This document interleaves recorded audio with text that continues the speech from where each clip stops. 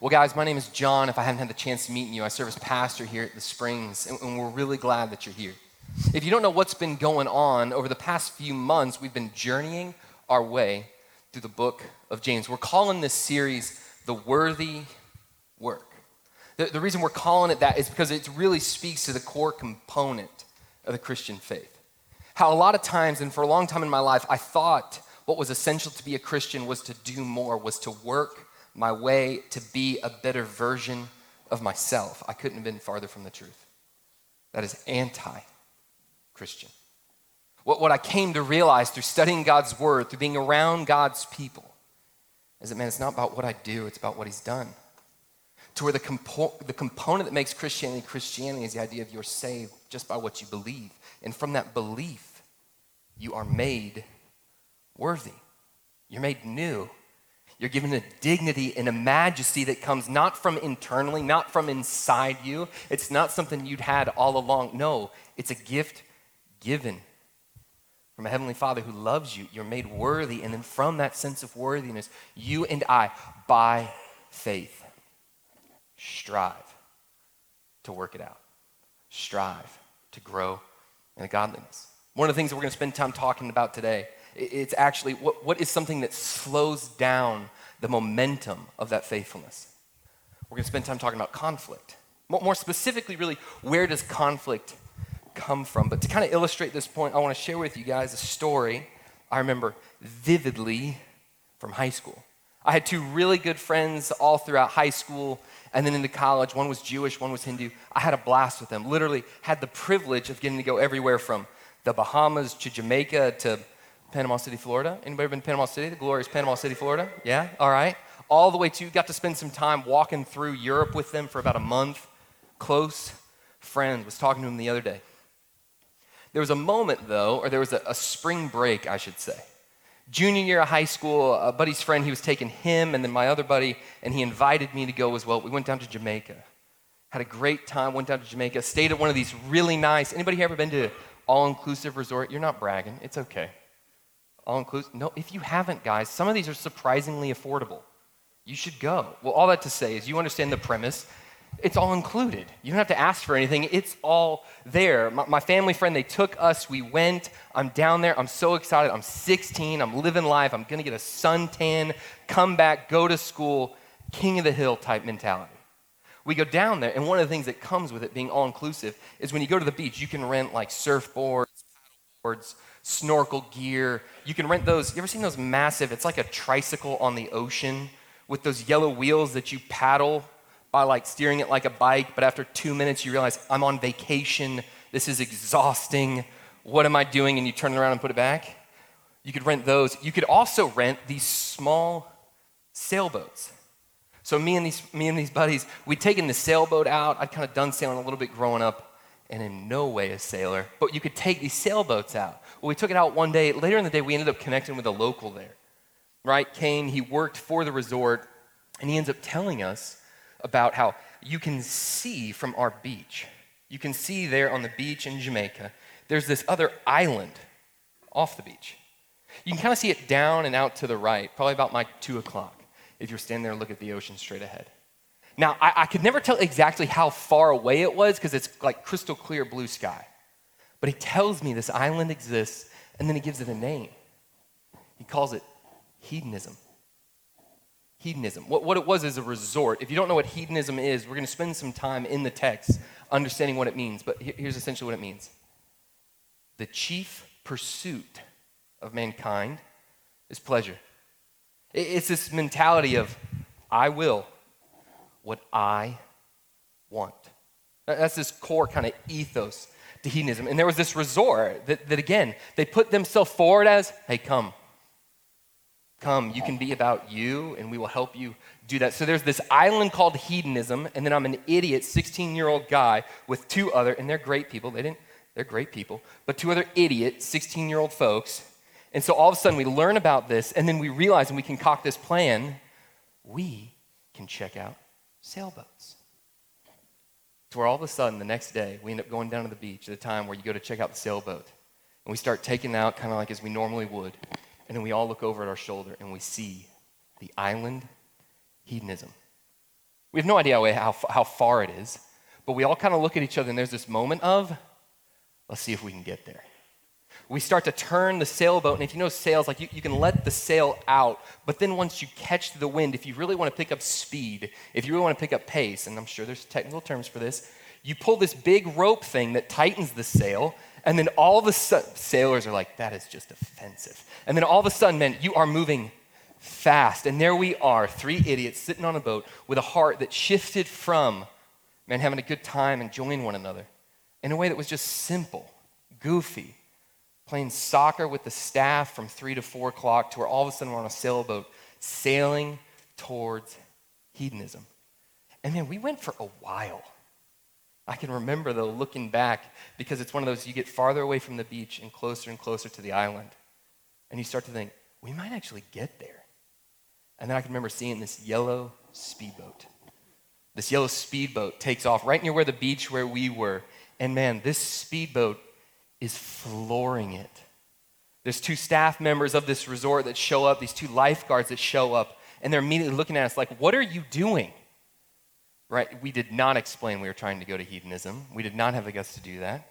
But they immediately look at us, they're upset, they had to take this boat because they came to get us. They're no longer there overseeing those people in that area. And why? It's because we, in our selfishness, we're like, hey, we'll just do what we want. We'll go our way. We had sailed to hedonism. Well, man, they verbally let us know how discouraging our actions had been to them in a few different ways with a really cool, like, Rastafarian accent, right? And what do? We turn the boat around and we head back. Here's the reason I share that story. It illustrates a point that James is going to talk about today. Every time you and we come and our heart shifts, where we turn, where that proverbial version of the island of hedonism, for you it looks different than what it looks like for me. Every time you and I shift to putting us first, rather than, and this is for you if you're here and you're a believer in Jesus, rather than God first, what he would have for you, his will, not yours. Every time we shift towards hedonism, that is where conflict begins. Yes, there was conflict with lifeguards. There could have been potential conflict with other people, not to mention the internal conflict that was taking place even in the heart of me, as well as my friends at the time. Today, I want to talk about conflict. Today, I want to talk about what is the origin, what is the source of the conflict, the dysfunction, the disagreements, the frustration, the tension that you see when you get around certain people and you don't want to say hi. Where does that start from? Where does that come from? The reason why I think James, he makes such a big deal out of this is, one, it's true to the heart and soul of all humanity. What I mean by that is you don't have to be a follower of Jesus Christ for me to say, hey man, you have conflict with people? Are there people that you generally try not to be around? Are there people that it comes easy to talk bad about them behind their back? Have you gotten in real serious arguments with family, with friends, where honestly you look back and you can remember the moments, you can remember the words that were exchanged, the things that were said. You can come here and talk about how the reality of, you've probably worked for a boss that you didn't like, you didn't respect, and you didn't agree with. There was conflict. Been a part of a company where the overall direction where it was going was against where you thought it should go. Conflict with your kids, where your kids come and they act terrible. And then all of a sudden, out of my self-righteous sense of control and how they should be different, how they should be better, they shouldn't just be kids, I lead to conflict. You do it with those you date. You want them to be something that they're not. You try to change your spouse conflict, disagreement, dissension, disunity. We'll see it today. It's what causes quarrels and fights among you. Where does all that come from? If you're here and you do say that Jesus Christ is your Lord, here's why this matters. You are meant to wage war against conflict. I mean that in two ways. I mean that as in you are called to be a biblical peacemaker. You are called to be diligent to preserve a spirit of unity and a bond of peace. You are called to fight for there not to be conflict, but for there to be love, to where you know where you stand with people. The local church, as we'll see, it is not immune to difficulty. It's not immune to dissension, to where people hold grudges, to where small factions break out in disunity, to where all of a sudden Christians can become political in the way that they treat others. No way, man, we're not immune to that. But because of the God we serve, we should resist that with every ounce we have. And if you're here, well, I think this matters, especially if you don't believe in Christ, right? If you're here and you're working through it, there's conflict in your life. There's people you don't get along with and people that don't get along with you. And there's folks where honestly, when you think back on relationships, there's pain. One of the things I bet that's true of you is you want to avoid that pain moving forward. We all do. What you'll see today, whether you believe that this book is inerrant and true or not, what you'll see is the greatest way to avoid conflict in the future is to deal with internal conflict inside you. The reality of conflict is that my personal conflict, my personal dysfunction and frustration, that's what leads to interpersonal conflict. Conflict with others, conflict with friends, conflict with my spouse, conflict with my daughter, conflict with my parents, conflict with those I work with. It overflows from me. Where are we going to learn all this? We're going to learn James chapter 4. We're going to be looking at the first 6 verses where really what James is going to show us is what is at the root of conflict. He's going to share this theme. The common denominator of the conflict in my life, the common denominator of the conflict in your life, it's you. It's me. You think back on all the difficult moments with parents, with friends, with colleagues, with people you work with, the moments with kids, with friends, with your community group. Think back on them all. There's one common theme. The common denominator is you. The common denominator of the pain that I've created, that I've led to in relationship, I've always been a part of it. And so knowing that reality, James goes to work at how do we diagnose where that comes from, and how do we, by faith, walk the other direction. He's going to do that by teaching us 3 things. The first will be, why does conflict start? The second is going to be, what does conflict show? What does that betray in our own hearts? And then the third thing it'll be, how does conflict stop? If you're joining us for the first time, to set this up where we've been, James, he's writing this letter to talk about, hey church, here's what faithfulness, real faith, it looks like. It's not meant to be a Sunday morning event that you come and you attend and you check a box if you either find me boring, mildly entertaining, or engaging, and then go about your way, never changed. That is not faith. That is not the local church. Faithfulness instead looks like an understanding of how much God loves you, and then from that love, faithfully striving, imperfectly, yet continually, to live it out. And he's going across all these different themes, all these different categories. And last week, he put this hinge point in the text, where he really talked about this core root of wisdom. And what we're going to see today, and then over the next 2 weeks, and arguably more than that, we'll see how you and I, we have a choice. We can live our life according to God's wisdom or our wisdom. The way James called our wisdom is he called it demonic wisdom. We can choose to live according to what God would have, and it brings blessing. It brings joy. Like, it's the reality of God didn't want me to go to that island, but God wanted something far better for me. It took me years to realize that. And so how do we come and how do we do that? How do we be led by God's wisdom, not mine? The second thing that you'll see here, especially in these first verses, is James. He's going to shift his tone. Right now, if you know much about the book of James, James is a pretty straight up guy. He just tells you as it is. He's a great pastor. You don't ever have to wonder where you stand with him. But he uses this phrase to really start off every section. My brothers, my brothers, my brothers, my brothers, my brothers. What he's speaking to there is the family of God, the brothers and sisters in Christ. It's this appeal that does two things in the heart of the audience. It reminds them, one, here's who you are in Jesus Christ. You are of the family of God. Once you're God's son, once you're God's daughter, there's nothing you can do to lose that. It's also this appeal, though, from James, where he's saying, my brothers, my sisters. It's like him leaning in with this reminder, this gracious tone. I get it, but I got to help you. You're going to see this shift today. Where in the past, James was known for my brothers. You'll see what he uses today instead is the word you. He'll use it 14 times in 6 verses. The reason he's saying that is he's shifting out of this compassionate appeal where there's this sense of empathy to where now, man, he just goes hard after it in rebuking the Christian church. He's shifting from I'm with you to here is your sin.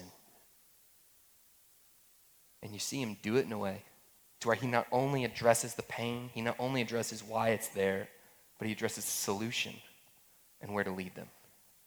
He's a phenomenal pastor and a phenomenal leader. That's what we're going to learn from him today. So if you have a Bible, turn with me. We're in James 4. We're going to read verses 1 through 3. James writes, what causes quarrels and what causes fights among you? Is it not this that your passions are at war within you? You desire and do not have, so you murder. You covet and cannot obtain, so you fight and quarrel. You do not have because you do not ask. You ask and do not receive because you ask wrongly to spend it on your own passions. As we look at this reality taught throughout this text that you and I, when it comes to the conflict in our lives, we are the common denominator. I am the issue. As much as I want to make it about my wife, other people, other friends, other people in my community group, far more often than not, the issue is me. So why does conflict start? First reason you'll see it is because of uncontrolled desire. Uncontrolled desire. Let me show you that starting back in 1. James, he starts with what causes quarrels and what causes fights among you. One of the things that is characteristic of James, he opens with this rhetorical question, and he's going to give the answer. He's going to say, what causes quarrels? What he's talking about there is this sense of almost like infighting. Quarrels, the Greek word, it leads to the English translation of polemics. Polemics. If you don't know what that is, it's a strong verbal attack. It's a strong written attack against someone. It's showing this internal conflict and strife that has this relational overtone. And then he says fights. Fights would have been a military term. He's talking about how as much as you try the pain in your life, you bury it, you try not to deal with it, you say it's not that big of a deal. Here's what he's saying. Fights lead to wounds. He's saying it hurts. What causes these things? And then he adds this part. Among you. Right? He's not saying that this difficulty, he's not saying that conflict and dysfunction, it's between Christian, non-Christian. Those who believe, those who don't believe, those who hold to a conviction, those who hold to a completely another conviction. No, he's saying this conflict is taking place amongst us. He's saying it's taking place amongst people who come and they sit in rows on a Sunday morning and they sing, how great is our God, and they walk out to lunch and they gossip about someone they saw as they walk their way to the car. He's singing about people who come and they commit to go to a community group, right? And they come to their community group time and then they hang out, and as soon as they get in the car with a spouse, what they do is they start talking about someone behind their back when they never said it to him. He's doing it to people like me who can come and try and make an issue with someone else when really the problem started here. So what causes all of this among you inside the church? And then he answers it. Is it not this? Your Bible may say, does it not come from? He's pointing to the origin, to the source. Is it not this, that your passions are at war within you? Passions there. That is where we get the English translation. If you look at it in the Greek, hedono, it leads to the word hedonism. What causes the conflict in my life? It's because I desire to make life about me. What does that create? There's a war within me. Right? One of the things that's true of followers of Jesus Christ is when you come to know him, the Holy Spirit indwells you, fills you. It's a one-time experience. You get all of the Holy Spirit that you need in that moment. The Holy Spirit indwells you. You get a new heart. You're changed. You have a different desire. Your heart begins to shift towards a true north. And what I mean by that is a love and a sincere, repentant pursuit of God. The war within talks about what still happens. Anybody ever hang out with folks who, and maybe this was you, they become a Christian and all of a sudden they think they're supposed to stop sinning? You ever think that? Or you get around people who think, okay, I'm a Christian, I'm never going to sin again. Or hey, I've sinned, therefore I must not be. No, here's what's true. Though you and I, we have the Holy Spirit, there's also a war that takes place inside of us. It's a war between the Spirit and the flesh. I remember the first time somebody taught this to me. I was in a discipleship group. I was living in Dallas at the time. I was totally new to faith, right? And this guy, he was working his way through the book of Romans, and I just went to hang out with him, and I was so grateful, right? To try and learn his Bible, he had this system where he tried to almost create a summary title for every chapter, right? And his summary title for this one chapter out of the Bible, it was Romans 7.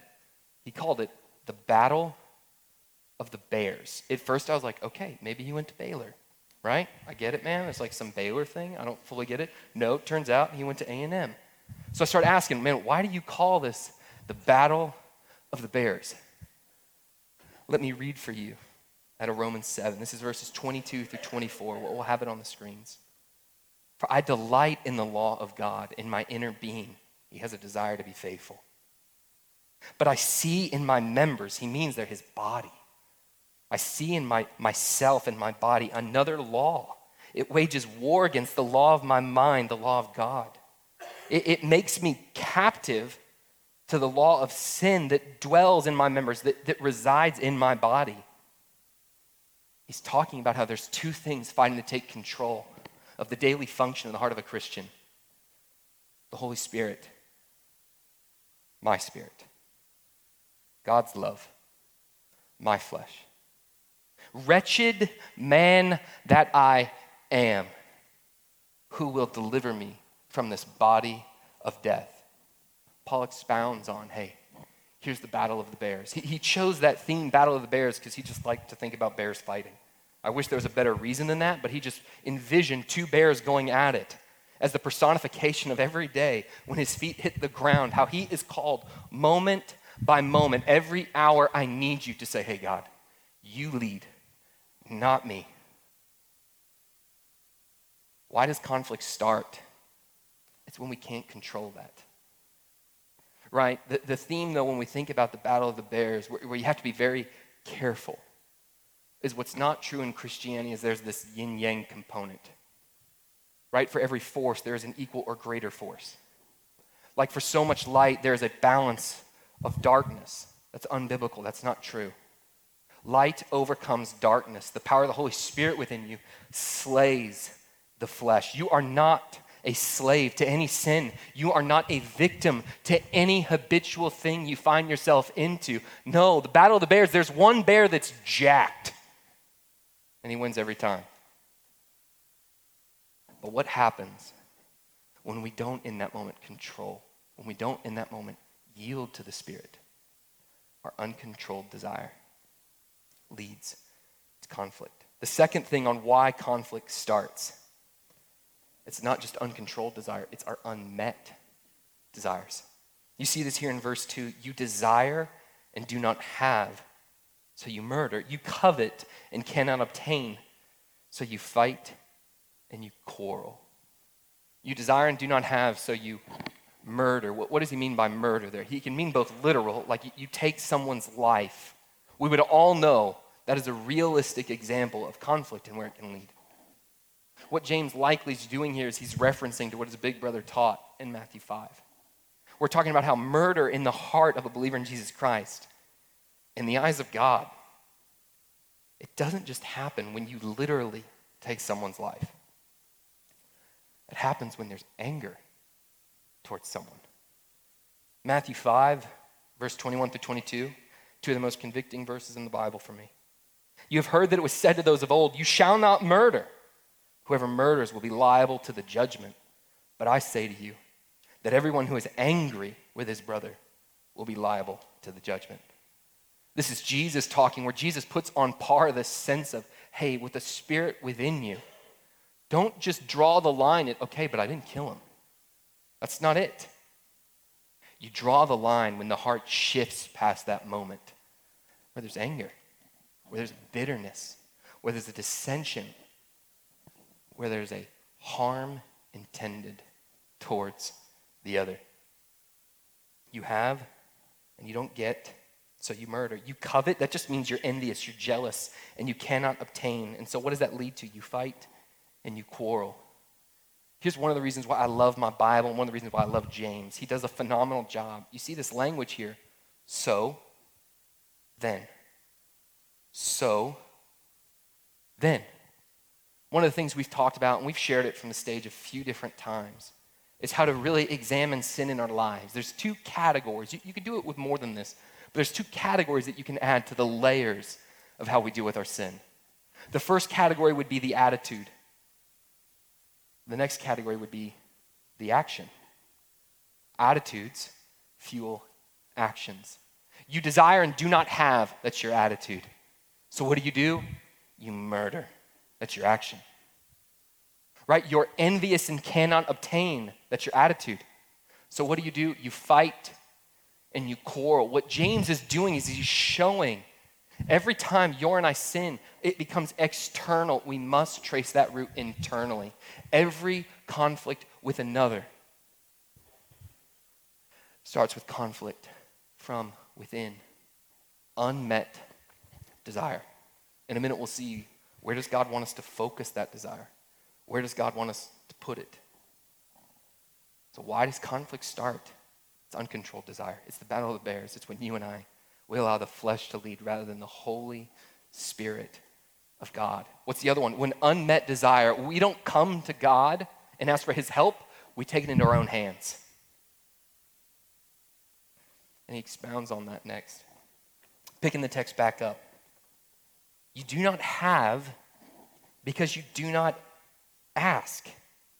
You ask and you don't receive because you ask wrongly to spend it on your passions. What's the third reason why conflict starts? It's because of my utterly selfish desires. Utterly selfish desires. Don't you love that? Like James right here, he sets it up to where, hey, your attitudes lead to these broken actions. The conflict with others, it starts internal. He acknowledges you and I have an internal problem. You and I have a soul issue. We want more faithfulness and love than oftentimes what we exhibit, what we demonstrate. And then he sets it up to where, here's what the solution should look like. You do not have because you do not ask. What James is saying through that is and there's a word, he presupposes. right? What you must understand in order to understand that text is the reality of how James views God. He's kind. As a good father who when you ask for bread, he doesn't give you a stone.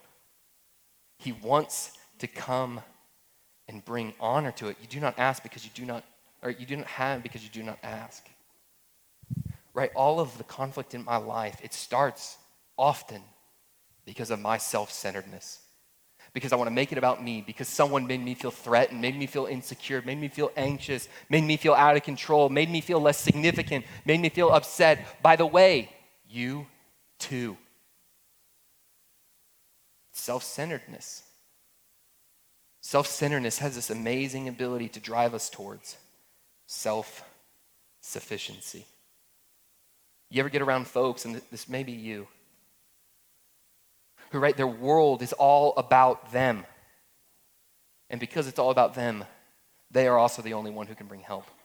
They are also the only one who can bring clarity. They don't want your advice. Why? Because they have their own. A fool takes no pleasure in understanding, but only in expressing their own opinion. Self-centeredness drives to self-sufficiency. To where you and I, we tend to forget, man, there's a God in heaven who wants to help me. There's a God in heaven who wants to bring me grace in a moment of need, who wants to serve me with care that I wish I had. But my utterly selfish desire is what slows that down. And then James goes on to the next part, because then he anticipates too, well, hey, let's say you do ask. Let's say you and I do ask. You ask and do not receive because you ask wrongly to spend it on your passions. Wrongly here, James, what he's doing, he's speaking to the motives.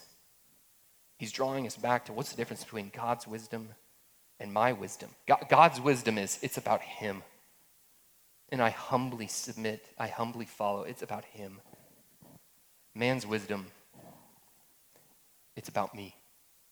It's my way. If this does not go my way, then it must be wrong. If it's not going my way must be God's way. Therefore, they have to come and see it my way.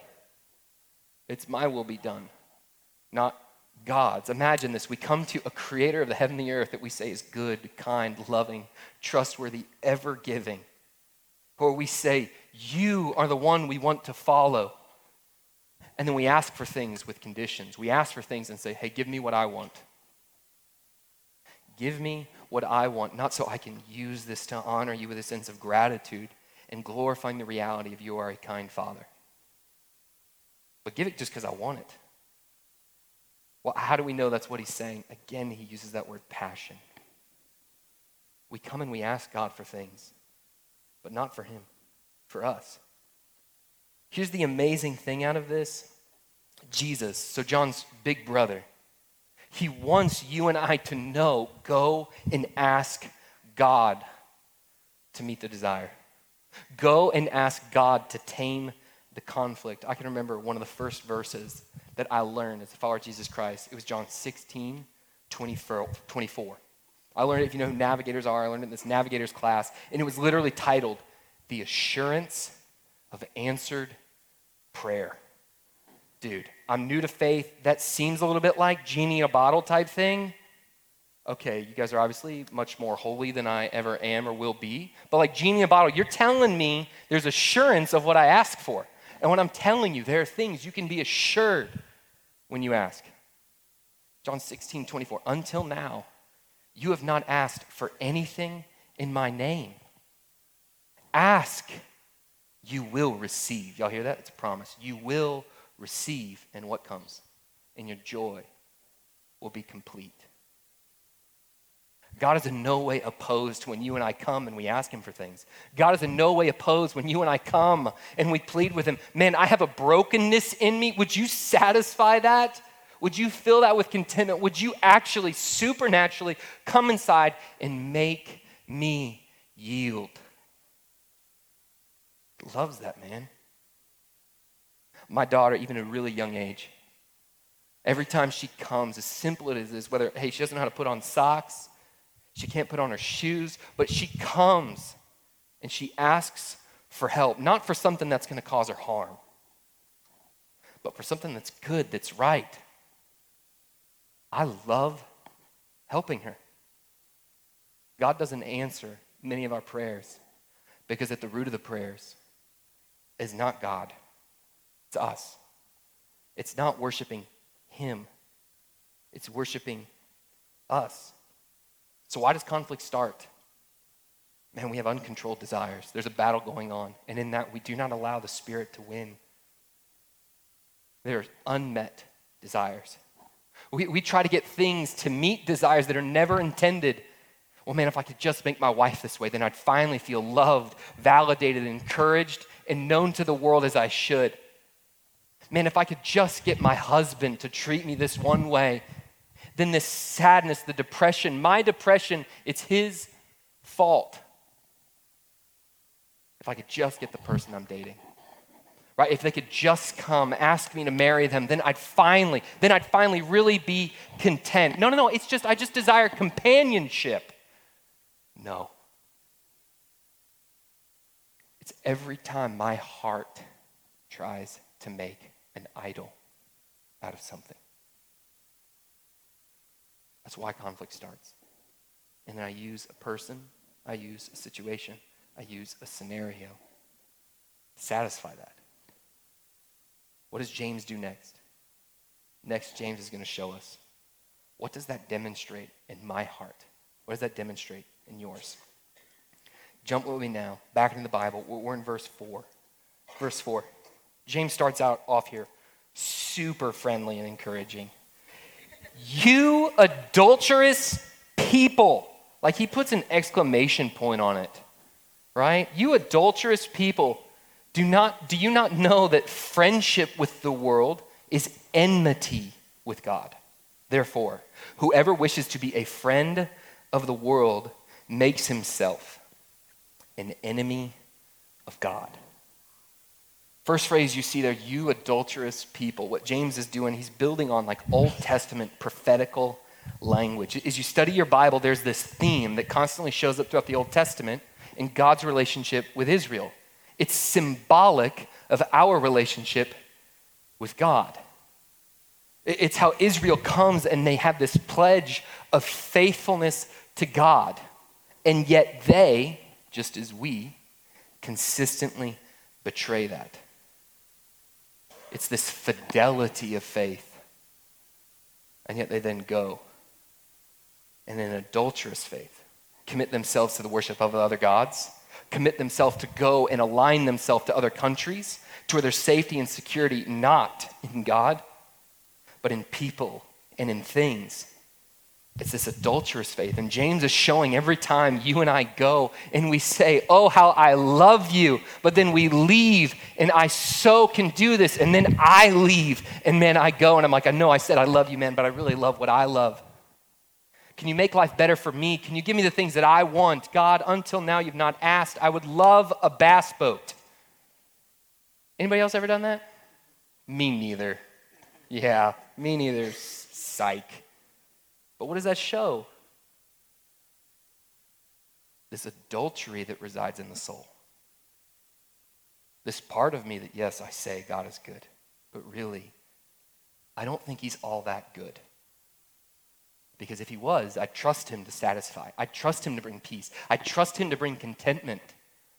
But you know what I do? I have my own little side hustle. And often it doesn't become side, it becomes primary. Where I get what I want. You, adulterous John.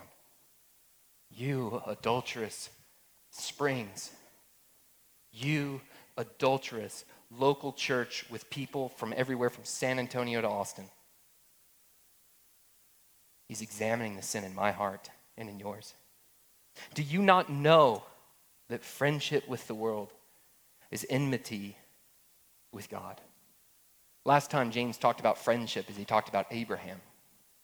How Abraham showed he was a friend of God because he did what God said.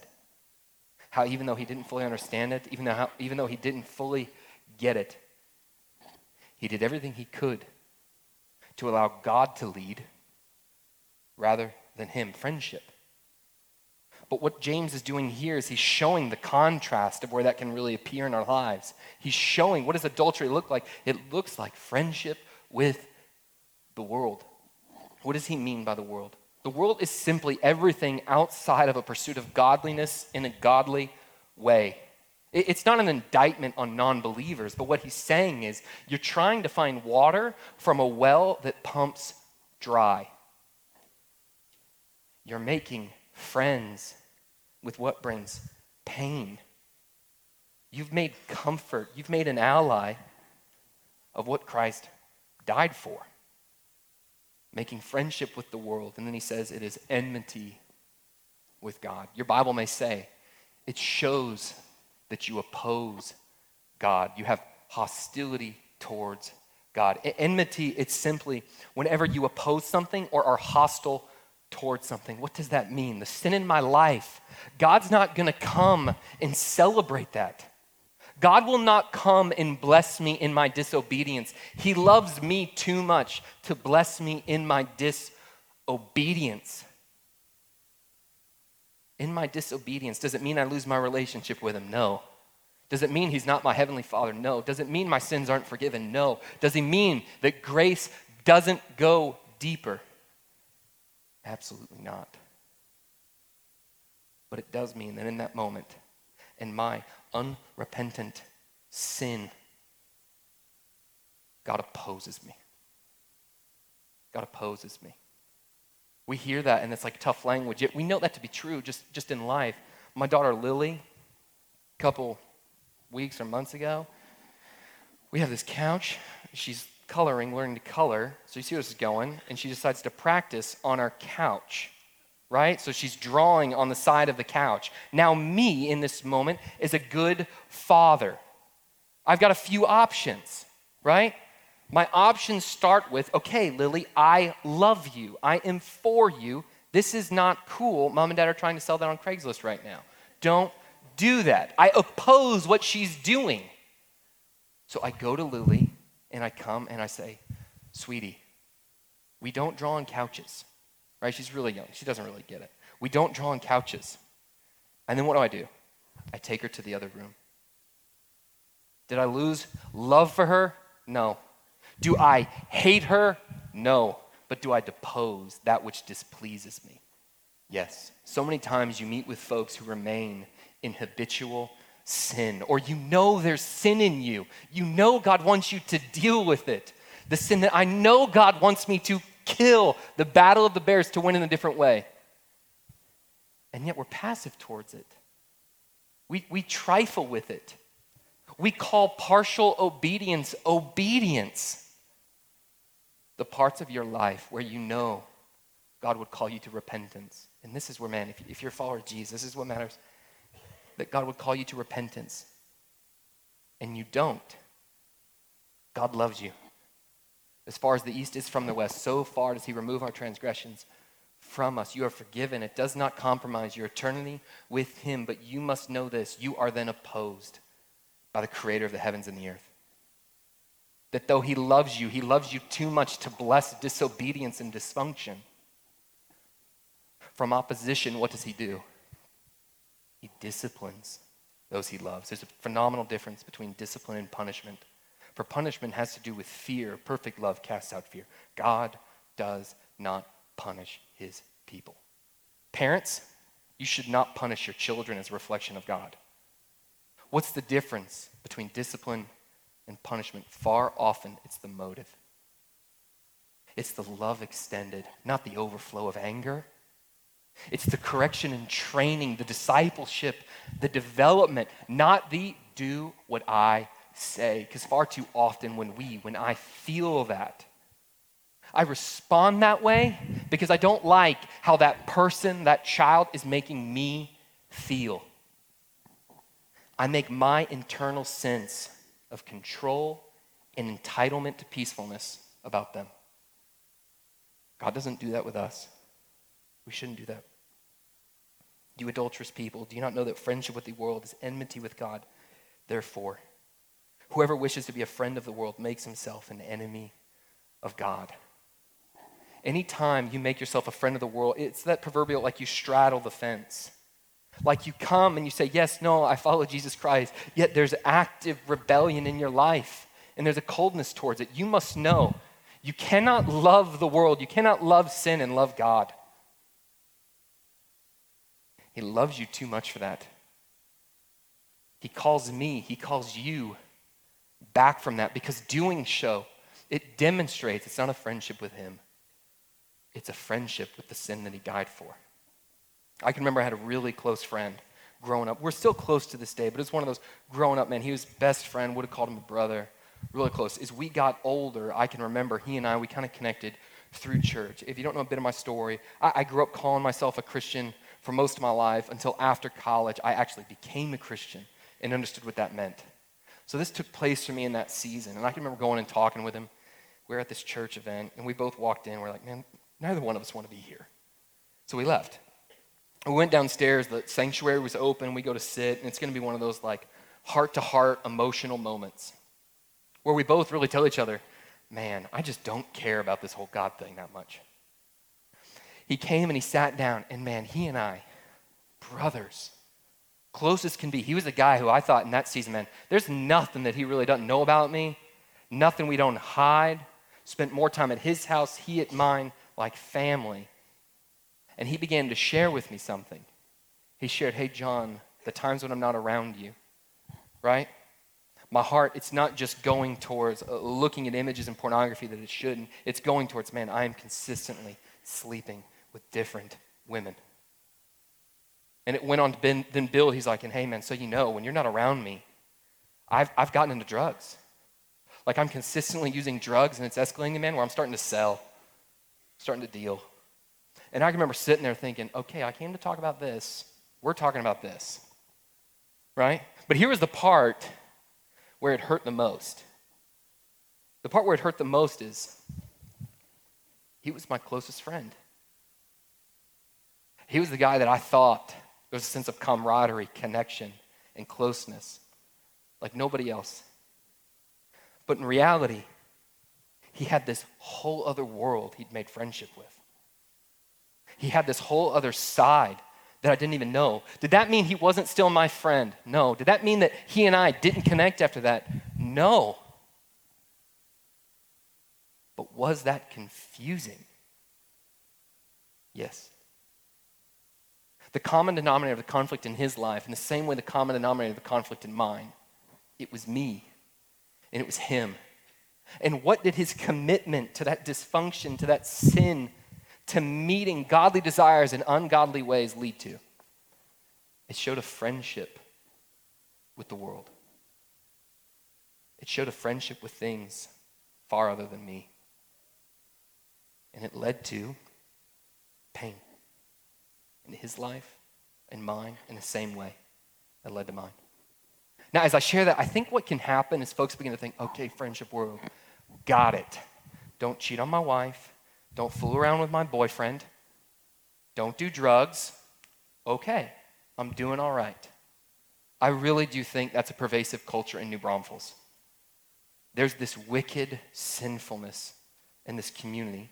There's this wicked sinfulness inside me, where we tend to think, well, at least we're not doing that. Well, at least that's not me. But at least I'm not doing this. Or it could be so much better or so much worse, if I did that. And yet, what runs rampant? This evil sin of control. Where we not only try to control our own lives, we try to control our spouse, try to control our kids, we try to control our workplace, our boss, to where if things don't go our way, we so quickly lose it. What's another sin that runs rampant? Self-righteousness. Self-righteousness. We who come, even though God Almighty had to die for us, that when Christ was nailed to the cross, he did it for your sins and for mine. We somehow come with this like cloaked Christian version of humility meets pride, but in reality, we just think a lot of us. That is favoritism. That is friendship with the world. It is wicked and it is evil, and he died for it in you and he died for it in me. That's why Christians, man, self-righteousness, it's confusing. Why? You had to be given righteousness. No righteousness comes from you. I couldn't have it. He had to give it to me. You couldn't get it. He had to give it to you. The other thing that really I think, and both of these come out of this, is there's this tolerance here of worry, nervousness, anxiety, fear. Hear me say, folks can find themselves in deep cycles of pain where they need real help. But we've somehow come and tolerated this sin to where it's almost become normal and expected, to where we as a church, we don't come and even think to confess the reality of, hey, you know what? As I've thought about my week, I found myself playing out 5 different scenarios and doing my best to manipulate the situation, to manipulate the people, to get what I want. Hey, in my life, I've spent this week, even though Jesus Christ calls me to set my mind on things that are above, on things that are good and right and holy, I've thought about me pretty much the entire time. Hey, even as I come, I tend to have this mindset that my problems are worse. People don't get me. I can't tell folks what's going on. What's the common denominator across it all? You and I are at the root of it. It's man's wisdom. It's not God's wisdom. So as we come and I remind me, what does conflict show? It shows a friendship with the world. You are far more friendly with the world, church. I am far more friendly with the world than what I'd like to admit. Now, how do we fix it? Where do we go from here? Let's read verses 5 and 6. Verse 5. Or do you suppose it is to no purpose that the scripture says he yearns jealously over the Spirit that he has made to dwell in us? I pray that becomes one of the most beautiful verses you ever know in your Bible after this. But he gives more grace. Therefore, it says God opposes the proud, but gives grace to the humble. Let me recap. You and I have a lot of conflict. Conflict is with other people, but it starts with us. What causes quarrels and dissensions among you? Is it not your selfish passions at war within you? It comes from us. It's self-centeredness. It's our broken tendency to find and meet desires our way, on our terms, the way we want, not the way God would have us. That sinfulness, it does not show a fidelity of faithfulness to God. It shows a friendship with the world. And yet, here's God's love. And yet, here's God's grace. Verse 5. Or do you suppose it is to no purpose that the scripture says? What James is going to do here is he's going to introduce a general summary of the Old Testament, of your Bible, really. Right? He's not quoting one specific verse. It would be as if I said, hey, the Bible says God loves you, Jesus died for you, and he wants a relationship with you. That's true. The Bible says that. But that's not one direct quote. What James is doing here is he's showing this general theme in support of, even though you and I wander, here is what has always been true. He yearns jealously over the Spirit that he has made to dwell in us. But he gives more grace. One of the things you may not know, this is the most difficult verse in the entire book of James to translate. The most difficult verse in the entire book of James to translate. Here's why it really matters if we get this right, because it's the heart. Right? There's generally 3 different options. The Holy Spirit who indwells you jealously yearns for you, and he gives more grace. Option B, God yearns jealously for the Spirit, the Holy Spirit, which indwells you and me, and he gives more grace. Or C, and here's why it really matters. The human spirit, which indwells you, yearns to envy, but God gives more grace. So how do you and I know which way to translate it?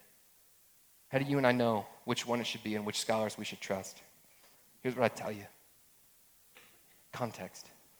Context drives the whole thing. Just before, it talks about your and I, how we have a tendency towards an adulterous, faith. How there's this battle of the bears right before this war within us.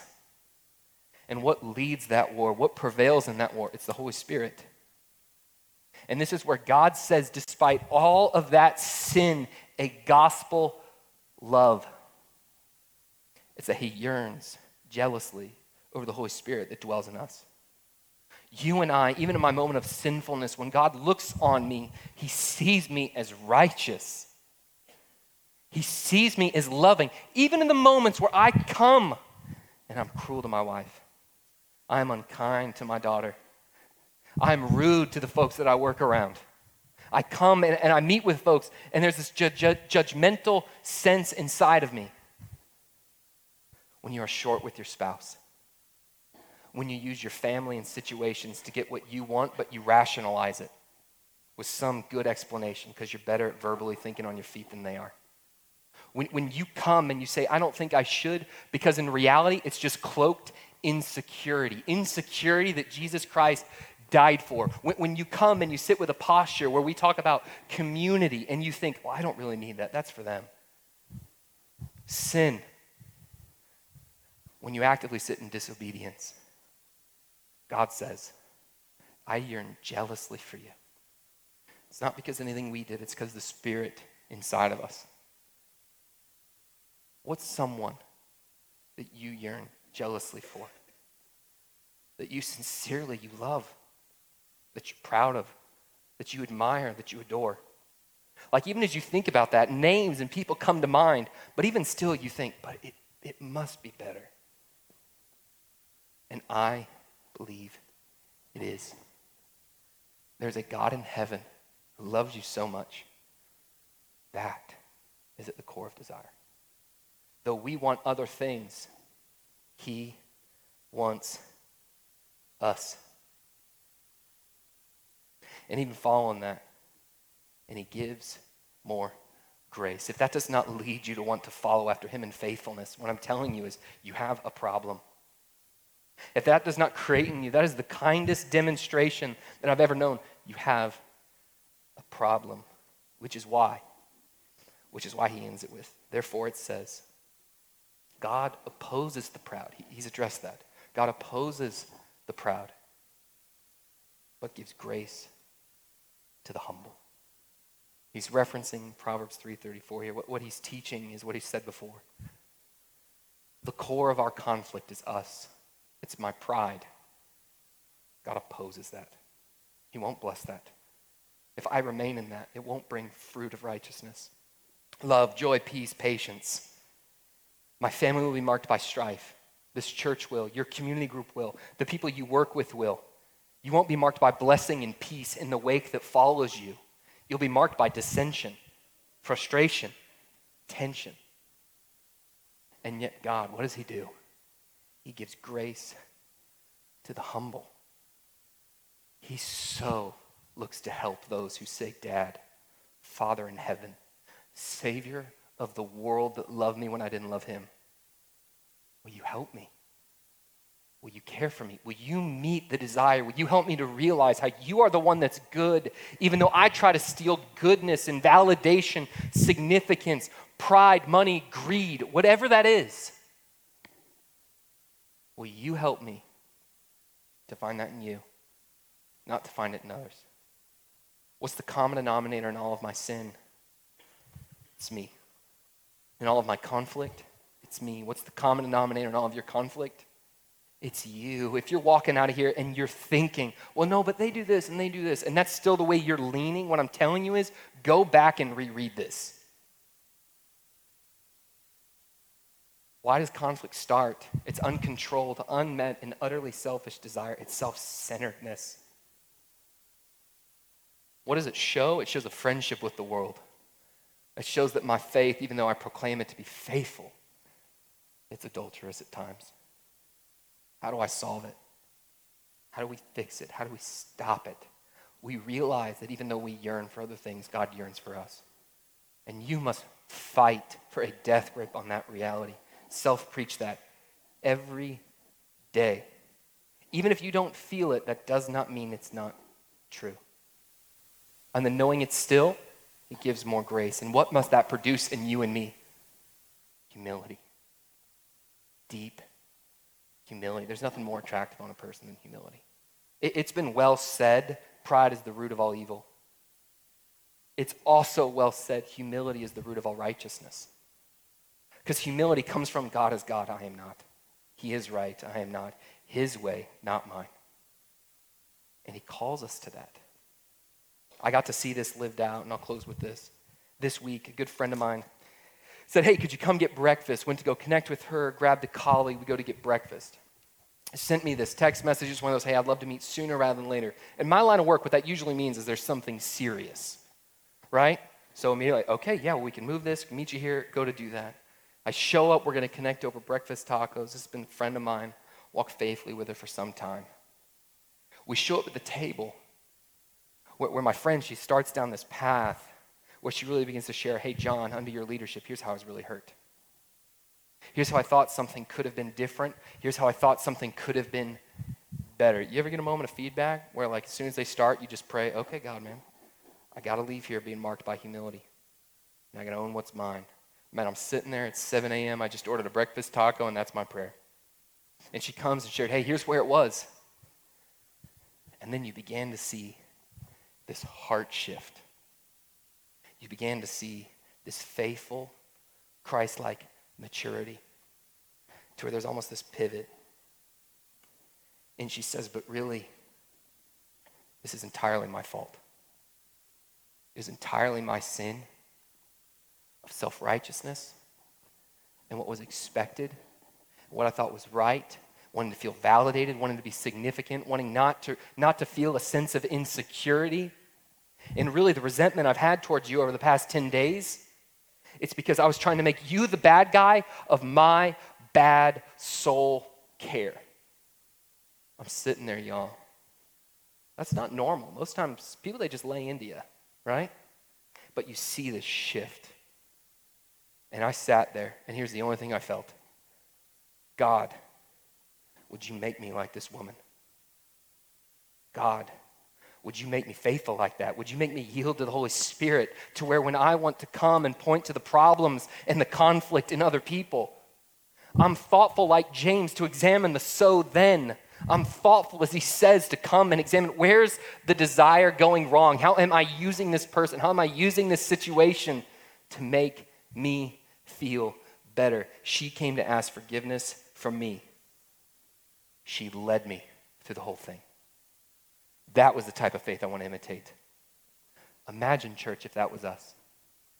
Imagine if we really did that. That's not to say there aren't moments where both people say, will you forgive me? But imagine if we really were a people who our first step was towards, what's the log in my eye? Our first step was towards, God, how have I missed it?